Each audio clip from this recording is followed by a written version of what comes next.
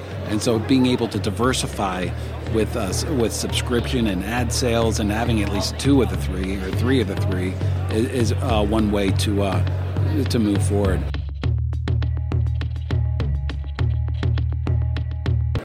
Welcome to another edition of the Columbia University Sports Podcast, the Cusp Show, where we talk about the business of media, disruption, innovation, branding, all different kinds of stuff. We are back here at Mandalay Bay. I'm Joe Favorito. Scott Rosner is next to me, and we've got a pair of guests from two different places now, Scott. You know, this is a high-pressure environment, Joe. I mean, we've got the two leading journalists in their specific sectors in the entire industry with us right now. Terry Lefton. Terry Lefton, longtime sports marketing journalist, longtime with the Sports Business Journal, our industry trade publication of record, joined by his former longtime colleague who has recently branched into a different direction, John Ourand, sports media expert, leading sports media journalist, now with Puck. And by the way, recently visited Capitol Hill. Let's not forget about that. There's only one of the four of us who's ever testified in front of Congress. And as I went back and forth with John... Wait, did you watch that? I read the testimony before you testified. Okay, but you did not watch it. I did not watch it. That was paint drying. I did not watch it. I read it. Your testimony was great, but I'd seen the movie at that point. I read the book. I didn't need to see the movie. But it was. I think I texted John. There was a little bit Godfather-esque in his testimony in front of Congress. That's right. It was. I'm going to sound really naive here, but that was one of the. It was so eye-opening to me, just because when they say that Washington, D.C. is run by lobbyists, it really is. Lobbyists knew exactly what questions were coming. They seeded a lot of the questions. And the people asking the questions, thanks, we don't need the microphone in front of Terry Lefton, for goodness sakes. If I sound better, the microphone is now in front of me. That's exactly so right. I apologize for that. But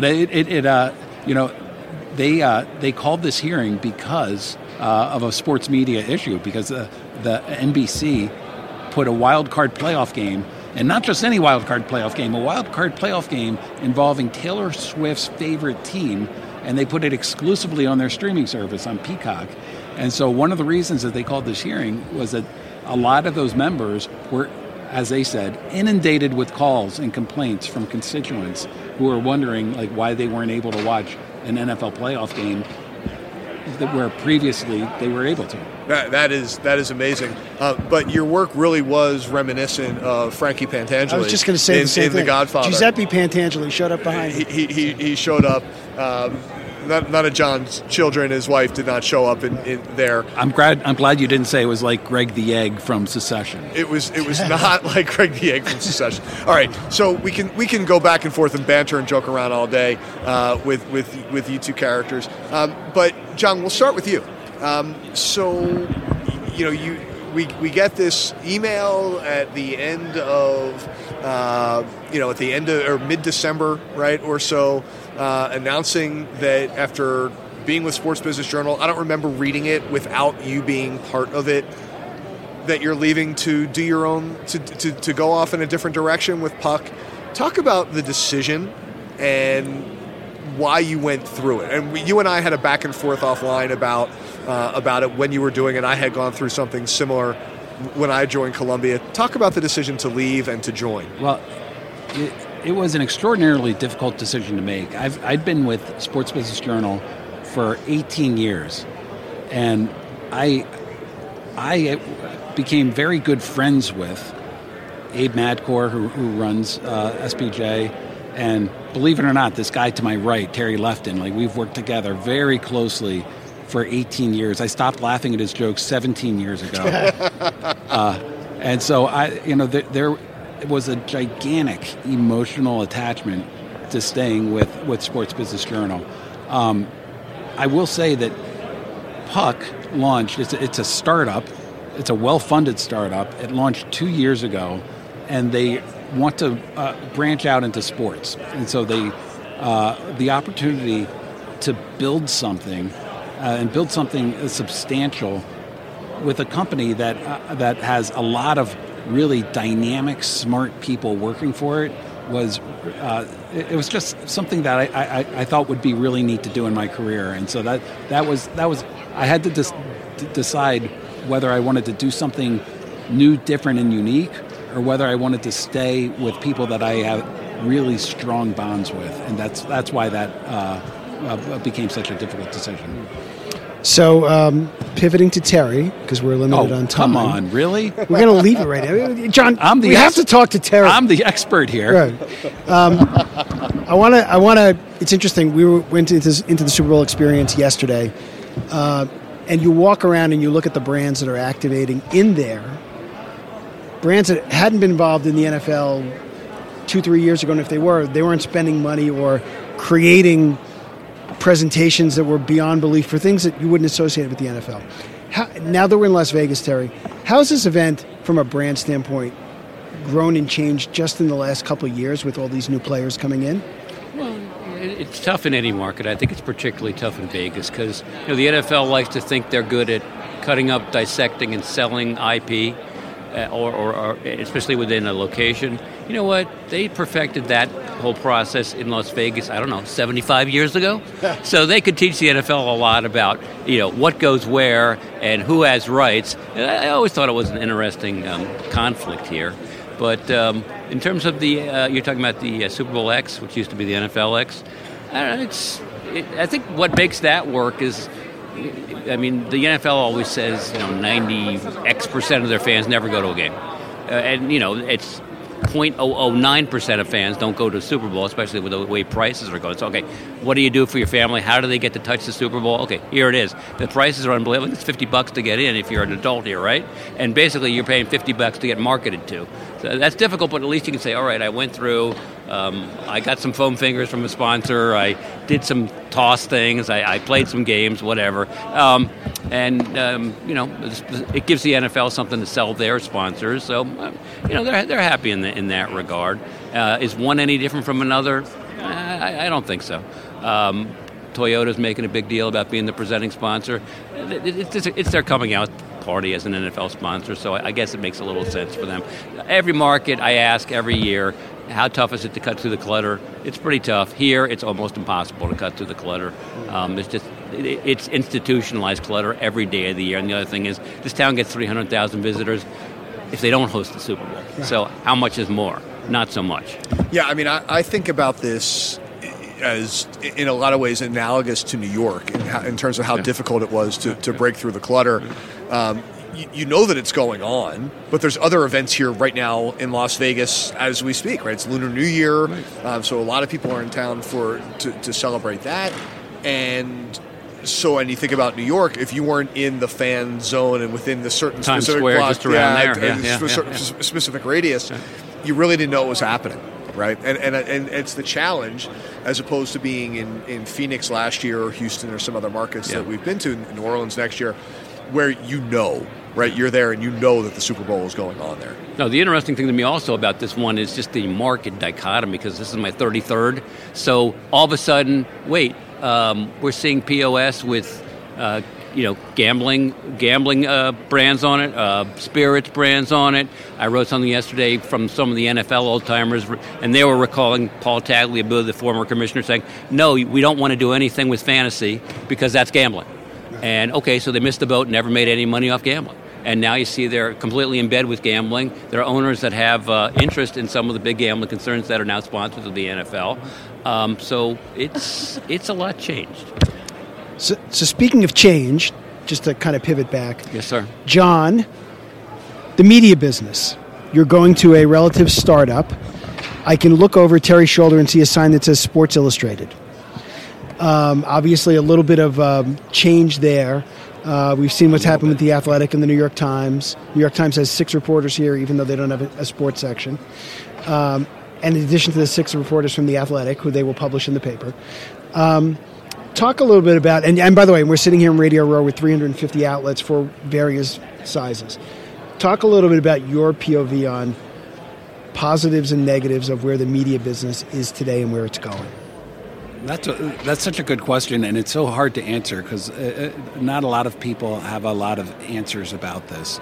I think one of the advantages that Sports Business Journal has always had is it was always a sort of a three-legged stool. It has a subscription revenue, has advertising revenue, and it does an incredible events business. And so being able to diversify with subscription and ad sales and having at least two of the three or three of the three is one way to move forward. A lot has been made of Sports Illustrated and the problems that Sports Illustrated have and has been going through.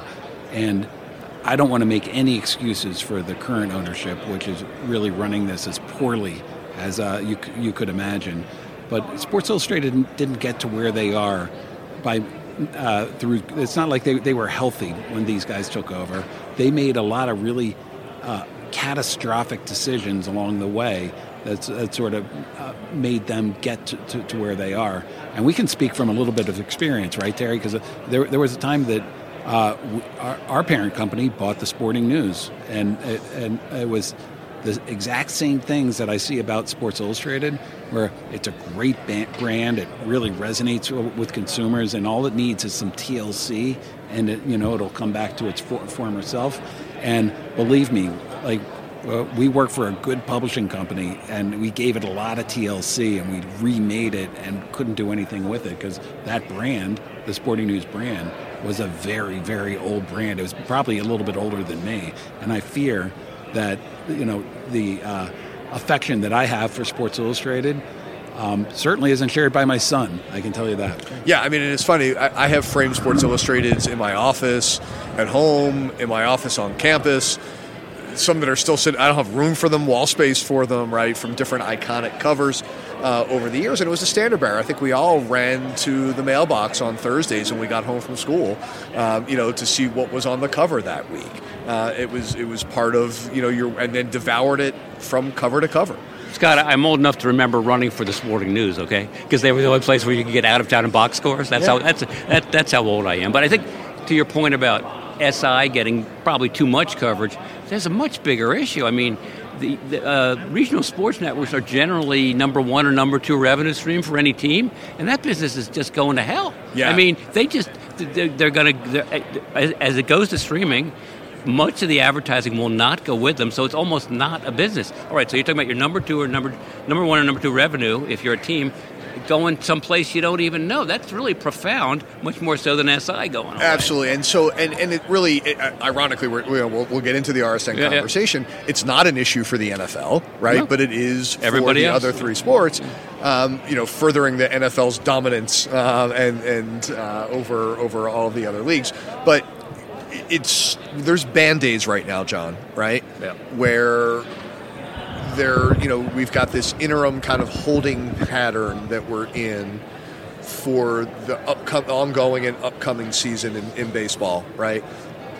And then what's going to happen? Right now, I'm fascinated by Amazon's investment into Diamond to see if it can help Diamond get out of bankruptcy and create a solution for local sports where Amazon look, these RSNs, the Diamond going into bankruptcy is a problem unique to Sinclair and unique to Diamond. The NBC RSNs are still profitable. These RSNs still create a lot of money coming out of it. But it's half and half, roughly, at this point, in terms of team rights. About half the teams, roughly, across the big four, or the big. It is half and half. I think the point that I'm trying to make is that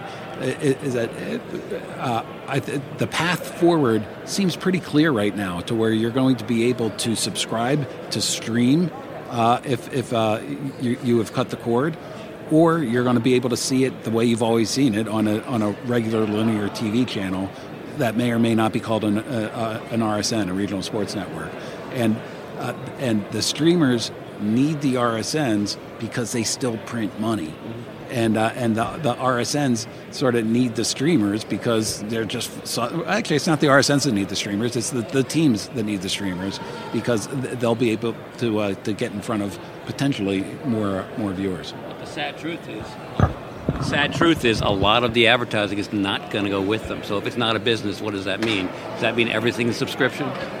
It's going to change dramatically, and we don't even know where. Yeah, and that's the problem. By the way, Terry mentioned advertisers. I'll mention also just affiliate fees. And some fees are in some cases an extraordinary part of an RSN's overall income. So that goes away. Some of the advertising, I think it's a great deal, goes away. What are you left with? You're left with a subservice for the teams, right? Yeah, you're left with lower player salaries. You're left with a front office that may face some layoffs. You're right. No, I mean we're starting to see that manifest itself with a couple of the teams already, right? You see the Padres, who have been shedding payroll, and there's other dynamics at play, obviously in San Diego with the passing of Peter Seidler, but you see it in Minnesota. Right, as well, and so it's starting to rear its head. So I wonder to a degree, John, we all are as students of this industry, go back and think about kind of that Rosellian moment, right? In the early 60s, where he convinces the team owners, specifically the Giants and the Bears, who were the biggest rights holders at the time, back in an era, for our listeners who don't know, where every team had their own media deal, and there were some pretty wide disparities in terms of the dollars of the day between them. And how do you convince the owners to go forward with what he deemed league think? Right, if the league is strong, the teams will be strong. And I wonder, we're at an inflection point where, it's almost like, what would Pete Rozelle do, right? And can you somehow convince those who have that they'll be better off in the long run if they get together with those right now who don't have? What do you think, Terry? Do you think the Steinbrenners and the Yankees and the Dodgers and the Cubs will be willing to give their money to the Royals? I don't think baseball's fair, because baseball's always been independent, and a lot of that has more independent, and a lot of that has to do with the fact they have so much more inventory than any other league in terms of just ticketing and whatever. And the importance of the market on the revenue stream, right? No, and absolutely. And the disparities. But to your point, I have always loved, long before I worked at Sports Business Journal, one thing I've always loved about the NFL, and it absolutely goes to your point, which is that you've got the most ardent capitalists in America operating in a socialist environment. How can you not love that? The socialist state works when it comes to sports. And it does work, and to your point, it was almost accidental, right? And so do they get more in that way? I mean, the EPL works, and it's almost the antithesis, right? And they do all their own deals on a local level, right? Well, the EPL? Yeah. Well, I mean, EPL is a little different. Yeah. I mean, in the sense that it's of the national rights, it's 50% equal 25% based on. But they're negotiating their own kit deals, this would be a revolution here, and those are big money deals. Oh, right? sure. Yeah, I mean, but we had the same thing a long time ago, right? And it evolved into collective sale, right? But it's the usual. I mean, it's states' rights versus a union, and it happens at every level of every business and every political system, right? So and also I've always thought there was a good story. If you knew more, franchisee, franchisor, right? Everyone. The central office wastes money. We're the power. They're the power. It's always there. Yeah. First of all, I have to say John has done an amazing job of moving the microphone back and forth between he and Terry. I've never seen anything like it before. I'm a pro. You are. He's the broadcast guy, That's right. Yeah. He and Andrew Martian did it for years. I guess they didn't have to pass the microphone, but now passing the microphone and passing the buck basically come back the same way. Before we let you guys go, an observation from both. What are you looking forward to most, not at the game, but of the industry overall, whether it's on the brand side, or intrigued with, as to where we are going forward, let's say, as we kind of turn the corner and go into the summer? The RSN issue we already mentioned. I think that's huge. Where the hell is golf going? I have no idea. That's another black hole. They're two big black holes. Beyond that, Middle Eastern money coming in. I think that's going to be a big issue. You might have seen the first big wave of that today in Emirates, and they did a big enough NBA sponsorship deal that the NFL guys are a bit jealous, okay? And that never happens. So I think this is the first of a lot. And then what are they looking for? Who will do business with them? That's something to watch if you're specific to sponsorship like I am. I will say that generally I'm not in favor of regimes that dismember journalists, generally. John? How do I follow that? Well, you are in D.C. and you are on Capitol Hill. I feel like I also have to say that I'm not in favor of regimes that dismember journalists as well. For the record, thank you. For the record, yes. Thank you very much. Look, the story number 1, 2, 3, 4, 5, 6, and 7 on the sports media beat is the NBA rights deal.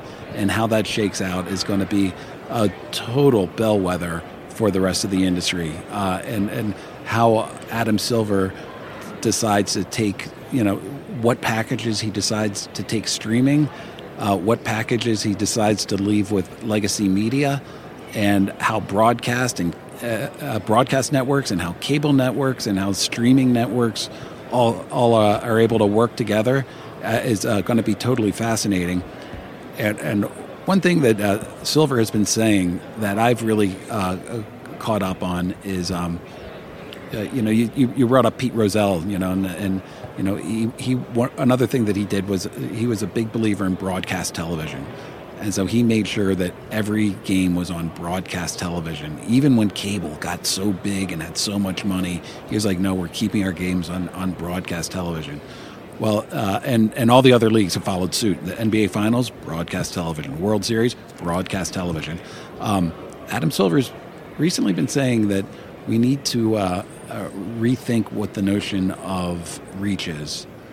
And that is totally fascinating to me because I was on vacation. I didn't cover this, but the WWE's deal with Netflix is could that be a potential bellwether? I mean, when he if you look at some of the viewership numbers that came from like the shows like Suits, which are 2-3 years old. How old is Suits? I mean, old. I think it's like 8 or 9 years. Yeah, probably 8 or 9 years. And they just sort of rediscovered it, put it on there, and now it gets a lot of viewers.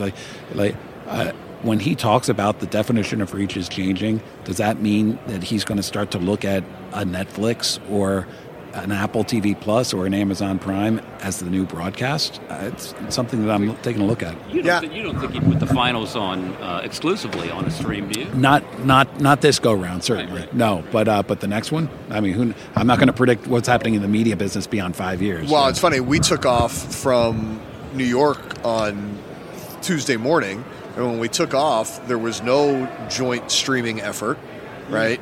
And when we landed, there was.